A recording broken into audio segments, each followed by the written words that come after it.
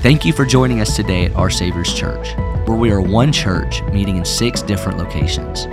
We hope that today's message encourages and empowers you on your spiritual journey and helps you grow deeper in your relationship with God. To learn more about Our Savior's Church or how you can get involved, you can visit us online at oursaviorschurch.com. The title of my message, since you're taking notes, is this: The Missing Piece. And that's not a typo, by the way. The missing, say it with me, the missing piece. Let's pray. Father, I pray today that you would help us. Lord, I know that in this room that's filled with people who love you, there's a missing piece, Lord, that many are looking for. They've lost it, Lord. Maybe at one time they had it, but they've lost it. There's the missing piece in their lives. Jesus, you died to provide access to God. We have that access. You died to make us at peace with God, but also with one another, to bring that peace vertically and horizontally. And Lord, thank you that you've provided the peace that we need. But Lord, today, we want to be good stewards of the peace that you've given. And Lord, where that peace has been lacking, Lord, today I pray we would find it in you again. And I ask today, come on, can we lift our hands right now to the Lord? God, in Jesus' name, I'm asking by the power of the Holy Spirit, Lord, that we understand these truths written by the Apostle Paul. Lord, inspired by your very Spirit, I pray for you to give us wisdom and insight into Christ, what you've accomplished for us. Jesus, you are our peace. And Lord, today we want more of you. We want more of your word. We want revelation that works for our transformation. And so help us, Holy Spirit. Help us, God, today. We stretch our hands towards you. We're dependent upon you. We can do nothing without your help. So we rely on you. And Lord, I pray for everyone here. Lord, it doesn't matter how long they've been in church, whether they've been coming for years or they're brand new. I pray today that you do a special work in their lives today. Lord, we pray for the peace of God to mark us and to rule us. And we pray these things now in the awesome name of Jesus. And everyone said, Amen.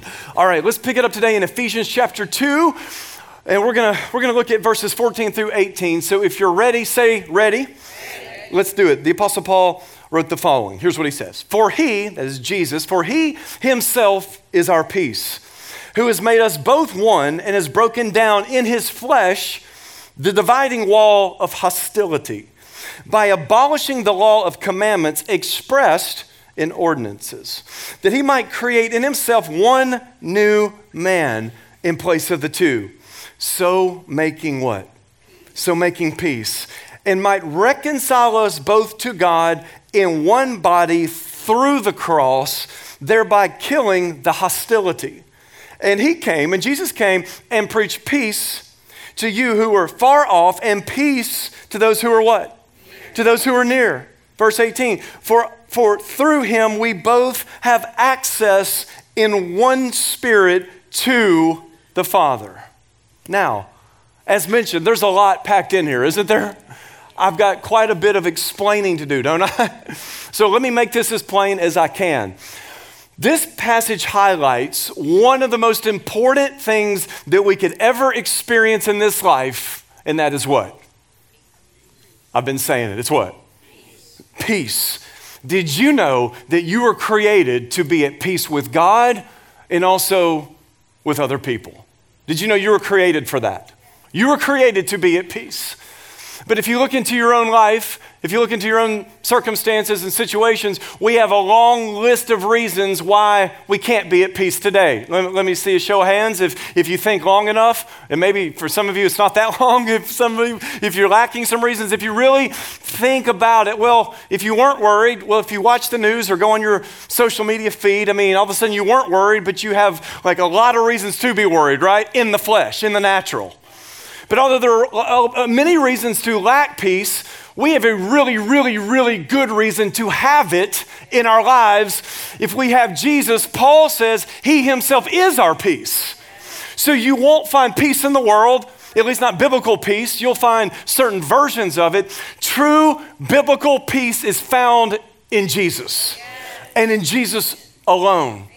But if you allow yourself, you can go there, you can go around Jesus to all the reasons externally and even internally, things within, doubts and things from within, and all the issues from without, all those things that can basically steal your peace if you allow them to, right?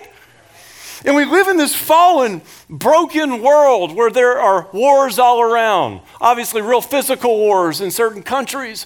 There are wars against races, wars against people, relational wars, all sorts of turmoil in the world that we live in. But think about this. Raise your hand if you're married. Raise your hand if you have kids. Well, if you're anything like my family, if for some reason you want to disrupt the peace, not that you would, but just do this as a test. If you want to disrupt the peace in your family, well, listen to my sermon, go about your day, here at church, say, hi to your friends, slap high fives, and get in your minivan, get in your car, and then get all your kids in there, and then just ask one question. Where y'all want to eat? How many of y'all know if you didn't have conflict, you're going to have some on your hands? Yeah. Because one wants to go one place, and the more kids you have, the bigger the battle. Y'all know what I'm talking about? And so, World War III in your minivan right after church, or later in the afternoon if you go out for dinner, And so there's conflict, there's turmoil, there's all that all around us, which oftentimes affects and steals the peace from within us. But we all want peace, don't we? Or at least the majority. There are some people, let's just be honest, there are some people who are their happiest, at least they seem to be, when they're in conflict. Y'all know the type of people I'm talking about, the toxic type of people that I'm talking about? Like they're happiest when they're in conflict, causing conflict, or something of that shape, form, or fashion. Are y'all with me? Like they seem to be happiest. They're not really, but they live for conflict. But I think the majority of us here, we really want peace. We want it with God. We want it with one another. We were created for it. And Paul tells us in the passage that we just read in verse 14 that Jesus himself is our peace. Now that's a big statement, isn't it? He is our peace. Eirene in Greek, shalom in Hebrew. The idea here of biblical peace, it basically means this, that when we have it, it means living in a state of well-being. So when you have Jesus, he provides peace, which means that you live in a state of well-being. It's the sense we sing the song, it is well with my what? It is well with my soul. It's a state of well-being internally where there's no conflict, no real conflict going on between your relationship with God and hopefully not with people, although inevitably there will be some disruption in our relationships from time to time. But overall, Eirene, shalom, overall the biblical portrayal of peace is just that. It's living in a state of well-being. Let me say it further. It's the absence of conflict. Now, this is in the context of Ephesians. We could go further with this, but in the context of Ephesians, it's the absence of conflict, watch this, that results in closeness or nearness to God and people. So in your marriage, peace means you're not fighting. How many of y'all know that's a good start? You got to start somewhere. Well, we're not fighting. We're not at odds. There's no real conflict. How many of y'all know that's a great place to start? But you can be in the same home and no longer fighting, but still not be close to one another. How many of y'all know God wants you to lay down your weapons in your marriage? He wants you to lay down your weapons, but he also wants you to draw close to one another. He wants you to lay down your weapons so you can embrace one another closely. Does that make sense? And that's the sense of harmony. That's the sense of peace that Paul is alluding to here in this passage, albeit in a deeper context that I'm about to get into. But does that make sense? So peace, it's a state of well-being in your soul, but it involves us being close with God. It means us being close with one another, particularly in the church. Y'all know Jesus died to give us access to the Father. Y'all know that? And so you're at peace in that relationship. If you're right with him, then it's right with you, right? If things are right at this level between you and God, then it's going to be right in your soul. You can say, it is well with my soul. But Paul goes on in this passage to show that Jesus not only died to give us peace with God, to make us peace at that level, vertically, at the cross, think horizontally, Jesus also died to bring us together in the church, in our marriages, in our Christian relationships, so we can be like this. How many of y'all know, here in this church, we should be like this? It doesn't mean that I know all the details about your life. I can't be super close and know every detail of every one of your lives, of course. But I'm saying there should be a sense of solidarity. There should be a sense of, you're my brother, you're my sister. I don't know everything about you, but we're all Christians. We believe in the same Jesus. So let's be as close as we can with one another. Does that make sense? That should mark us here in the family of God here at Midtown. And so this is what biblical peace entails, just in part. There's more to say, but let me say this. There are so many barriers in our lives, barriers that keep us from this peace that I've briefly spoken about. All kinds of barriers, all kinds of reasons for us to be at odds with one another. Would y'all agree with that? Like if you think about it, you got a lot of reasons to disagree with your brothers and sisters here, if you really think about it. In Paul's day, there was a barrier. There was a conceptual barrier that existed. There was a wall that existed. And that wall was really a metaphor. It was a symbol, if you will. But possibly, we're going to talk about it in a minute, it was actually a literal wall that Paul was thinking about in his mind when he made this argument. And here's what Paul tells us. He says that there was a dividing wall of hostility. Now that's a mouthful, huh? Dividing wall of what? Hostility. Not just in general, but with respect to the Jews and the Gentiles in particular. There was a wall. You say, was it literal? Well, I'll get to that in a minute. Maybe. That's part of it.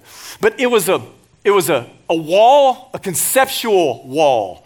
It was a mental wall that was erected that created hostility between one group and another. So if you picture the Jews on one side, Gentiles on the other, just picture hostility in that relationship because of some things I'm going to talk about. But it's heavy language. It's very bombastic language. I mean, hostility. This is not like just a couple little, minor differences. The dividing wall, Paul says, of hostility stood between Jews and Gentiles. Now, y'all remember from last Sunday? Y'all remember who the Gentiles are? Y'all remember? Gentiles are essentially what? That's right. And so in Paul's day, I don't know what was in his head for sure. I know what he writes next, so I'm going to unpack that. But Paul could have been thinking about a literal wall, like not just in their heads, but a literal wall that would really draw the point very clearly. Scholars have pointed out that Paul could have been thinking about the short wall that was built at the temple in Jerusalem. Has anyone here ever been to Israel?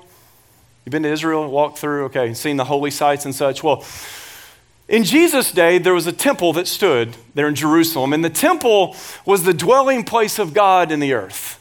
It was the place marked especially with the presence of God. Now, you can meet with God anywhere, but the temple was the place where sacrifice was offered. It was the place where a priest would draw into the most holy place. It was a very sacred, holy spot that really marked the people of God as those being indwelt, at least in the temple, there by the presence of God. So the temple was like a big deal. It was a huge, huge deal.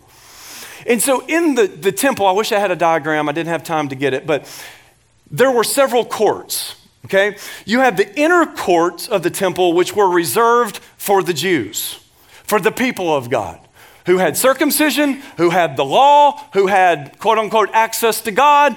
The inner courts were reserved for the Jewish people.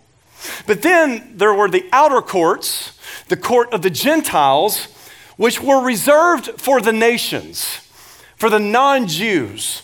They could come to the temple, but only so close, because there was a wall that divided the inner courts from the outer courts. Are y'all getting the picture? And over the course of time, we've uncovered ruins, and there was actually a warning inscription that was uncovered that essentially warned Gentiles that they would only have themselves to blame for their death if they passed that wall from the outer courts into the inner courts. It was a warning saying, Gentiles, you can come this close, but if you pass this mark, you only have yourselves to blame for your death if you do. So think about it. If you're a Gentile living in Jesus' day, living in Paul's day, and you know that hostility is there from the other side. Say you're interested in God, and there were some Gentiles, of course, who were, but they knew, at least at the temple, that they could only, watch this, come so close. They could only come so close to the Jews. They could come, but only so close. Well, on the other side of that wall, of course, were the Jewish people who, for their own reasons, had used the revelation of God as a means to keep certain people at a distance. Now, y'all know all the way back from Genesis forward, God has always had a plan to reach both Jews and Gentiles. Y'all understand that? God used Israel as a means through which Messiah would come, but Messiah came and he bled. Jesus shed his blood so that Jews and Gentiles could come to God, right? Okay, so think though, if you're a Gentile at this time, you knew that hostility was there. You could come, but only so close. Paul might have had this in his mind when he was talking about the dividing wall of hostility in their heads and hearts, but also represented at the temple. Is that clear? Yes. Okay, I think that's a possibility. But I think in the text, I think we have another reason, go a little bit further here in this discussion to get a clear idea of what this wall was. I think the scholars are right in saying that the dividing wall of hostility that Paul was referring to was most likely the law of God, the Mosaic law that was given by God to Moses that was then given to the people of Israel and passed down over the ages. So if you're a Jew, of course, you would take great pride in circumcision, okay? Of course, males, 8th day of your life, you'd be circumcised, but that was a practice that was Jewish, and it reminded you of the covenant of God and the promises of God. But the Jews also had what?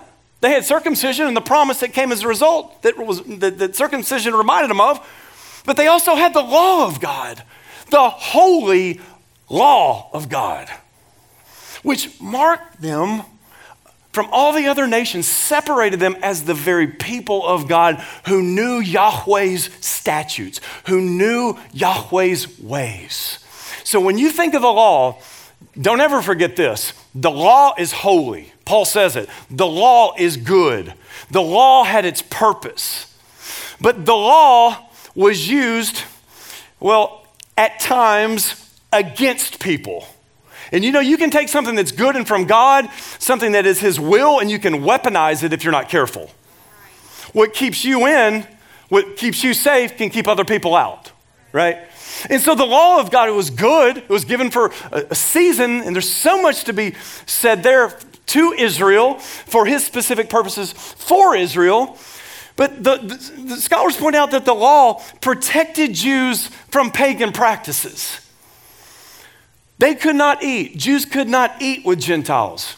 They could not intermarry with Gentiles. And they had all of these laws and reasons why they must remain pure and holy. And there's a lot of good to be said about that. But listen to what Harold Honor, who's a phenomenal New Testament scholar. I have his commentary on the actual Greek text of Ephesians. Here's what he says about this whole issue. Listen carefully. This is very good. I think this is very clarifying. He says they, the Jews, were to keep the law which provided opportunity to witness to their Gentile neighbors of God's wonderful deliverance and care. Listen carefully. Rather than using the law as a witness, it became a tool that enabled them to what? Look down on the Gentiles who they considered what? Sinners. Hence, and he's right, this caused hostility between Jews and Gentiles. Here's how I would say it simply. The law was given as a witness to God's holiness and goodness. The law was a witness, but some turned it into a weapon and turned it against the very people that Jesus also came to save. Jesus came for the Jews and he also came for the But there was a sentiment, a way of thinking in the day that created by the Jews this separation between them and others. And yes, in many ways there was a separation, but Jesus came, watch y'all, he came from heaven to the earth to bring down every wall that divides people from one another. Ultimately us from God, but from also one another. At the cross, you see both. Jesus died to provide peace with God, but also as a means to bring us close to one another so that we here in the church, it might be hell and filled with conflict out there, but in here, this should be the place of God's peace. This should be the place of God's peace. And I'm not saying it's perfect. There will be disruptions in the peace. But overall, we know the remedy how to get it back once it's lost. And I'm going to show you what that means here in just a minute. But is this clear? I'm teaching you all the text. Just getting this across takes some time and some work here. But I want you to think of the law as the means by which the people of God were to witness. But that which was a witness became a weapon, a wall, a weapon to keep people out. But Paul goes on to share, thankfully, the good news that Jesus came. And listen to this. This is wordy and it's weighty, but listen anyway. Jesus came to tear down, he broke down the dividing wall of hostility, listen carefully, by abolishing the law of commandments. What do you do with that?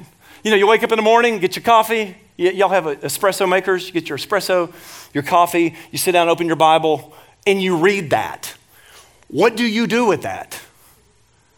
Don't text me that early. Okay? Well, there are resources out there. There's a lot of good teaching. But on your own, if you don't know context, like, what do you do with that? And see, listen, just side note, some people, we all at times have skipped over stuff like this because it doesn't make sense to us. And it's like, I need something practical.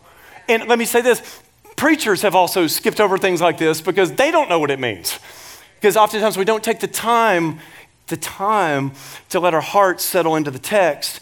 And we got to go back into the text to find out what was going on then before we can get the truth to apply it today.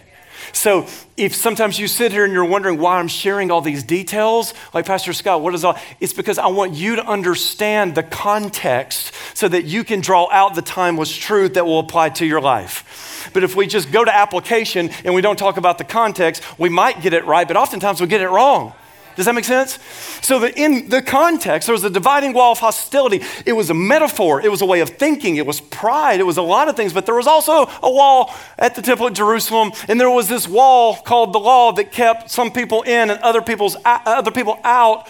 But Jesus came, we're told here, to abolish the law of commandments. Like, what does that mean? Well, let me give you my best shot. We know that Jesus came to fulfill the law. Not to abolish it, right? But to fulfill it. So we don't ever want to say the law's bad. If you say the law is bad, you've got all of Psalm 119 to deal with. You've got Moses to deal with. And you've even got Jesus and Paul. You just have to know the purpose of the law. Someone said where purpose is unknown, abuse is inevitable. When purpose is unknown, abuse is inevitable. If you don't know the purpose of something, you'll abuse it. Okay? So Jesus fulfilled the law and the prophets. Y'all know all that stuff, what we call the Old Testament? Y'all know that was written about him? Y'all know Israel is the people of God, and what we call the Old Testament, they failed, they disobeyed, but Jesus came as the Messiah. He was the Messiah, and he obeyed at every point where they disobeyed. And so in Jesus, we find forgiveness. In him, we are righteous. In him, we find peace. Everything that was lacking in Israel, we find in Jesus. Everything that's lacking in the world, we find in Jesus. So where do we go? To the law? No. Back to Israel? No. Where do we go? Into the world? Into palm readers? Into the things of culture to find? No. If you want peace, you go to Jesus. In him, you find it. Okay? And that's what the Old Testament's been pushing us toward the whole time as we read it, if we'll have ears to hear and eyes to see. Is that clear? So he fulfilled the law. And Paul says that Christ is the end of the law for believers, which is a huge statement, isn't it? What does that mean? Well, Honer says this, and I think it's the easiest way to say it, and I'll even qualify it further. But when Jesus died on the cross, he made the law inoperative. Let me say it another way. So because of Jesus' death, the law is not a requirement. Keeping it is not a requirement to access God or his people. We don't keep the law. We don't go to the law to get to God. We don't go to the law or keep the law to become a part of the people of God. Let me say it another way. Because of Jesus' death, listen carefully, neither Jews nor Gentiles become members of the family of God through the law. In other words, now because of Jesus, if you're a Jew, and we're pro-Jew, we're pro-Jewish. I'm just saying it's a way of thinking within Judaism. If you're a Jew and you think you're going to get to God and stay with God because of the law, Paul would say you're mistaken. If you're a Jew telling a Gentile they must keep the law to get to God and to stay in God, Paul would say you're mistaken. Both Jews and Gentiles have access to God, not through the law, but through Jesus the Messiah, who kept the law perfectly. We come together into God's family through him.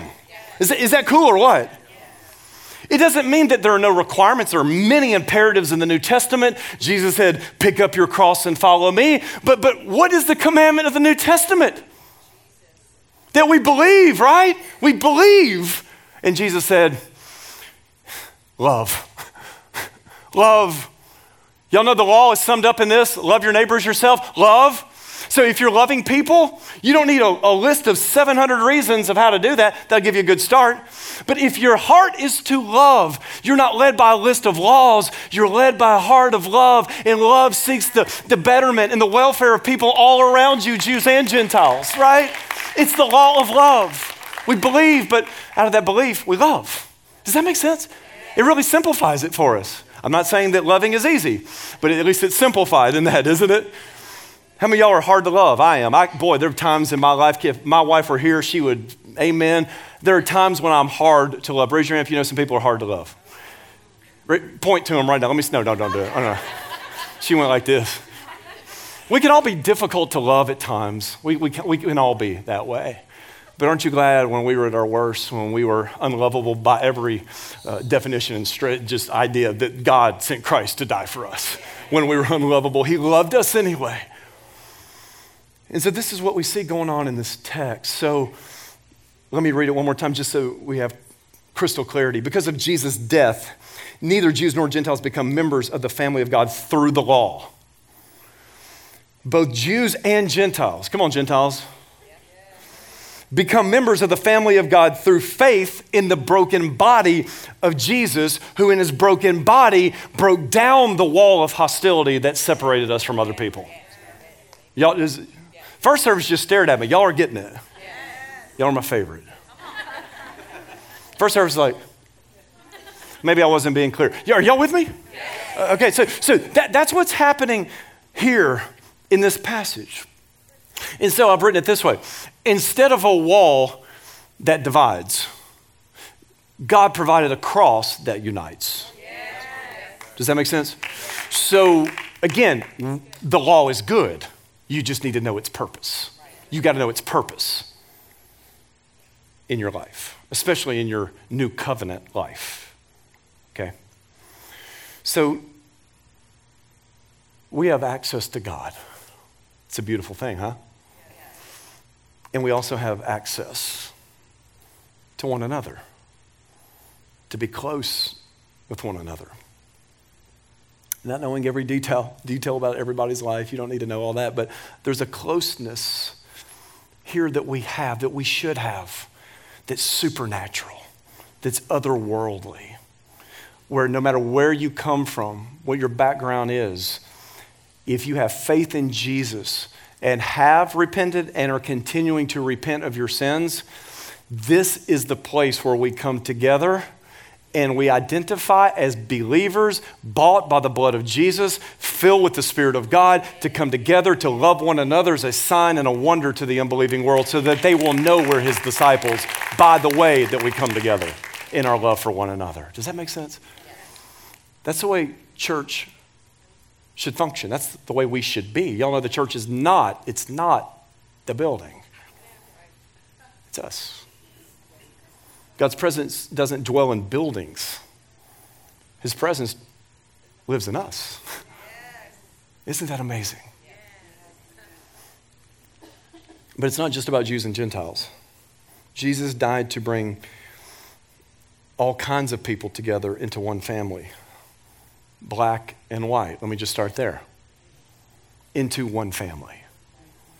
Sadly, our nation has a long history of racism, and you can think about literal walls in certain countries and literal walls that, y'all know the literal walls? That's just an extension of the mental walls. If you have it here, you're gonna build it there. You're gonna find your way to do it. It's only come this far on the bus, only come this close to me, only come this close to my nation. And there's a place for protection, but not this kind. Not this kind. There's no biblical warrant ever for racism. Ever. Now, let me just say this. Some people get upset because some people say, well, y'all only preach on racism when it's on the news or some big story. And let me say, maybe that's true in some churches. That's not true here. I haven't read anything recently on the news. I haven't been on it that much. But I'm going to keep on speaking and preaching against ungodly divisions. Because if it's not on the news, it's still on the streets and it's even in churches. And I'm here in Jesus' name to chase out every prejudicial, prideful, racist devil. And I'll be patient with anybody that struggles with it, but that is a sin that must be repented of. Does that make sense? In some places it doesn't. That's why I have to ask. Sadly. Black and white. I love the diversity of our church. I'm just saying, this will be a house that reflects heaven. It's been in Pastor Jacob's heart for decades. It's been on his lips for decades. And the same is true for every one of us because we share this value because it's God's. Black and white. But think of all the divisions, rich and poor, you name it. I could hand the mic off over here and we go person to person to person. All of you have a story. And there are a lot of things we have in common. I'll tell you one thing. We all hate Alabama. Come on, somebody. Hey, after the first service, a guy came out and he had an Alabama hat on. I said, I accept you. I love you. I will receive you as my brother. He needs to repent. We got a lot of things in common, don't we? Hunters? Let me see your hand. We got hunters? There are more of you than that. Okay, I thought there were like 90% of the hands would go, okay. Well, nobody's perfect, I'm just teasing, I'm just kidding. But we got all kinds of reasons, even outside of being Christians, that we agree that we can find unity in, but at the same time, as we go around, if each of you were to talk about the things you're really into, the things you love, it'd be clear we're a different bunch. There's overlap, there always is overlap. But we're all so different, aren't we? Before I met Christ, I wouldn't have seen some of you as my brothers and sisters in any context. And some of you are thinking the feeling would be mutual. Just true, right? But instead of looking for reasons to disagree with you, instead of looking for walls to build up, I'm looking for bridges to cross to get to know you as my brother and sister in spite of our differences. And I'm not saying that we put up with sin in ourselves or in other people around us. We are called as a body to repent of sin and to continue repenting of everything that breaks God's heart. And we find unity there in the blood of Jesus that cleanses us and the grace of God that empowers us to go and sin no more. So if you're really in the church, a member of the church, you are blood-bought, spirit-empowered, and you have a disdain for sin, but you don't see people as the enemy. You see the spirit of the sons of disobedience at work in people. You see sin as the enemy, and we're fighting to crucify that, not one another, right? So I'm not suggesting that it's just we are the world, we just all come together and there's no distinction. No, the distinction is we are blood-bought, spirit-empowered, and our faith is in Jesus, and we repent of sin, and we call sin what it is in ourselves first. Start with your own life. But then we are called to hold one another accountable. It's like all through the New Testament.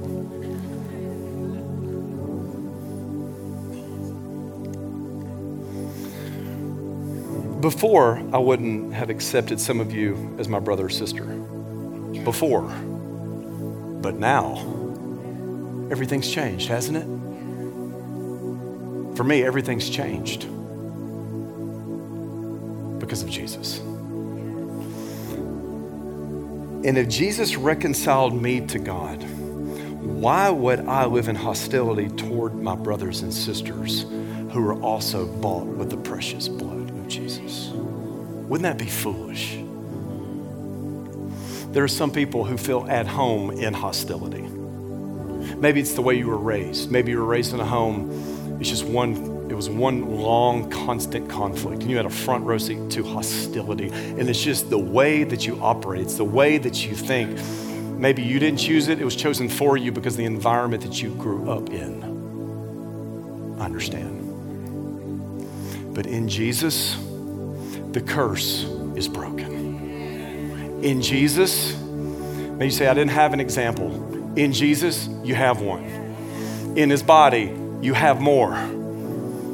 We have 10,000 reasons to separate and to divide right now. But we've got the best reason in the world to come together. And his name is Jesus. He himself, Paul says, is our what? He's our peace. So the church is the one man, Paul said, that Jesus died to create. The one man. Ladies, think of it with the one person.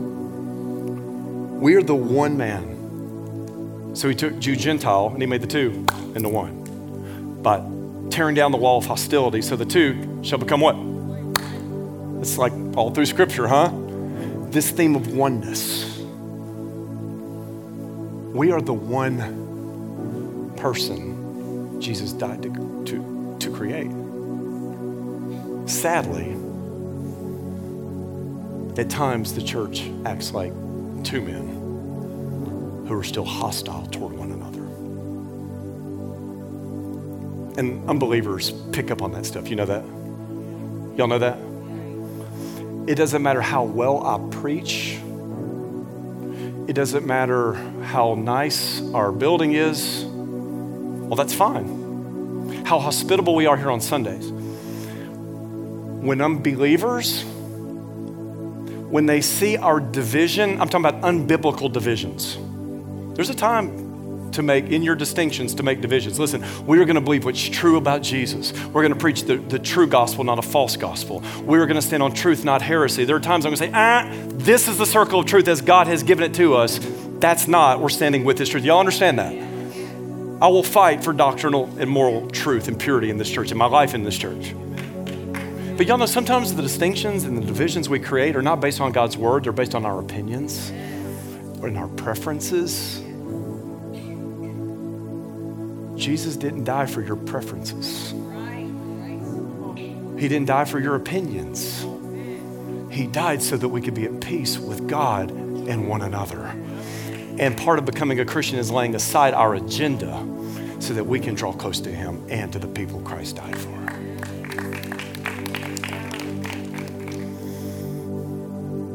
But sometimes the church is like two men fighting. Unbelievers see that. They're like, I've got enough conflict in my life. I don't need to become a Christian to get more. It's a true story.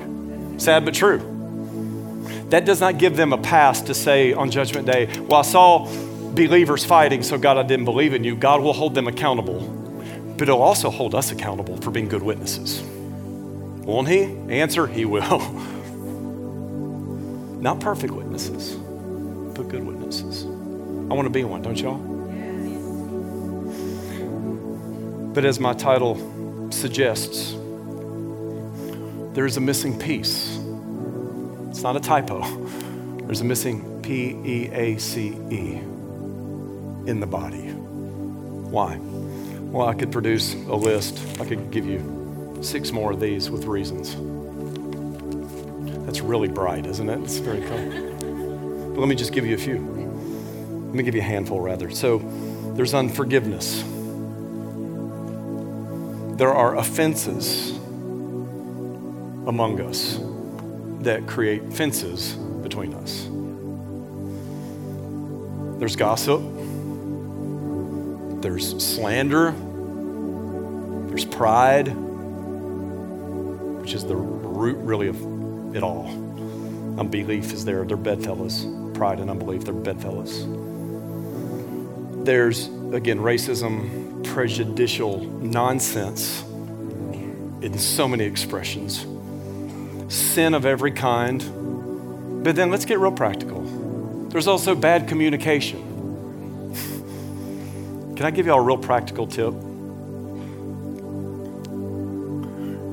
Never share your heart through a text message. And preferably not on Facebook. You can, but that doesn't mean you should. You know, as believers, there are things you can do. You're free to do it, but that doesn't mean you should do it. Share information that you've already agreed upon. Share dates. My wife gives me dates for our dates and for other dates through text. She puts it on my calendar. She sends me information through text, but never shares her heart because her heart doesn't always come through text. Y'all know that that's just a practical, like we're gonna go deep in the word, but then we're gonna get super practical. Don't share your heart through text messages, especially with someone that you are at odds with.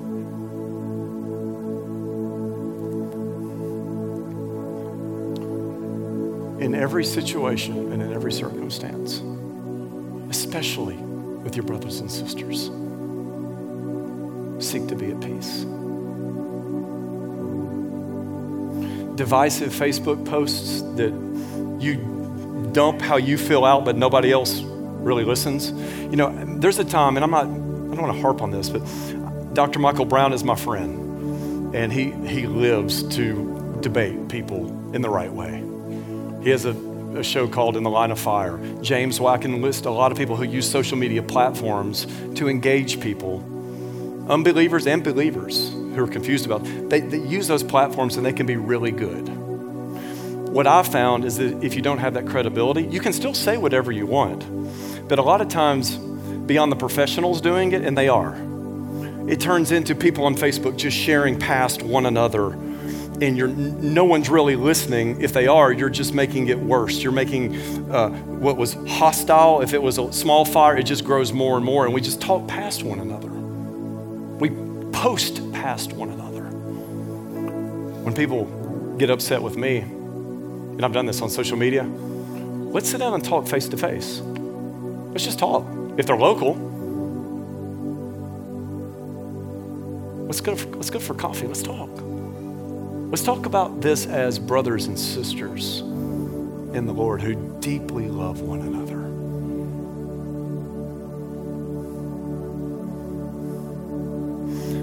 Forgiveness comes from the heart, but reconciliation comes at the table. Did you get that? You can forgive somebody from your heart from a distance, but if you're at odds with someone, get them to the table where they can see, hopefully, your posture of grace and love. And communicate that way. Try not to overstate your case. And lastly, ask yourself this question every day. Am I building bridges or am I building walls? In other words, think before you act, think before you speak. Is what I'm about to say, what I'm about to do, is it going to be unbiblically divisive? Think before you text. Think before you post. Ask yourself the question, is this going to build up or is this going to tear down? I'm using a different context. Is this going to build up a wall that Jesus died to bring down? Or is this going to create a bridge where I can walk across to the other side to win the person to the truth? That's a very wise way to live. Ask yourself that question in your marriage. Is what I'm about to say, is this going to bring life or is this going to bring death? Peace or division? And I know there's a time to conflict, no doubt about it. There is. But let's make sure we are not building up what Jesus came to tear down. we are at peace with God. Let's strive, saints, to be at peace.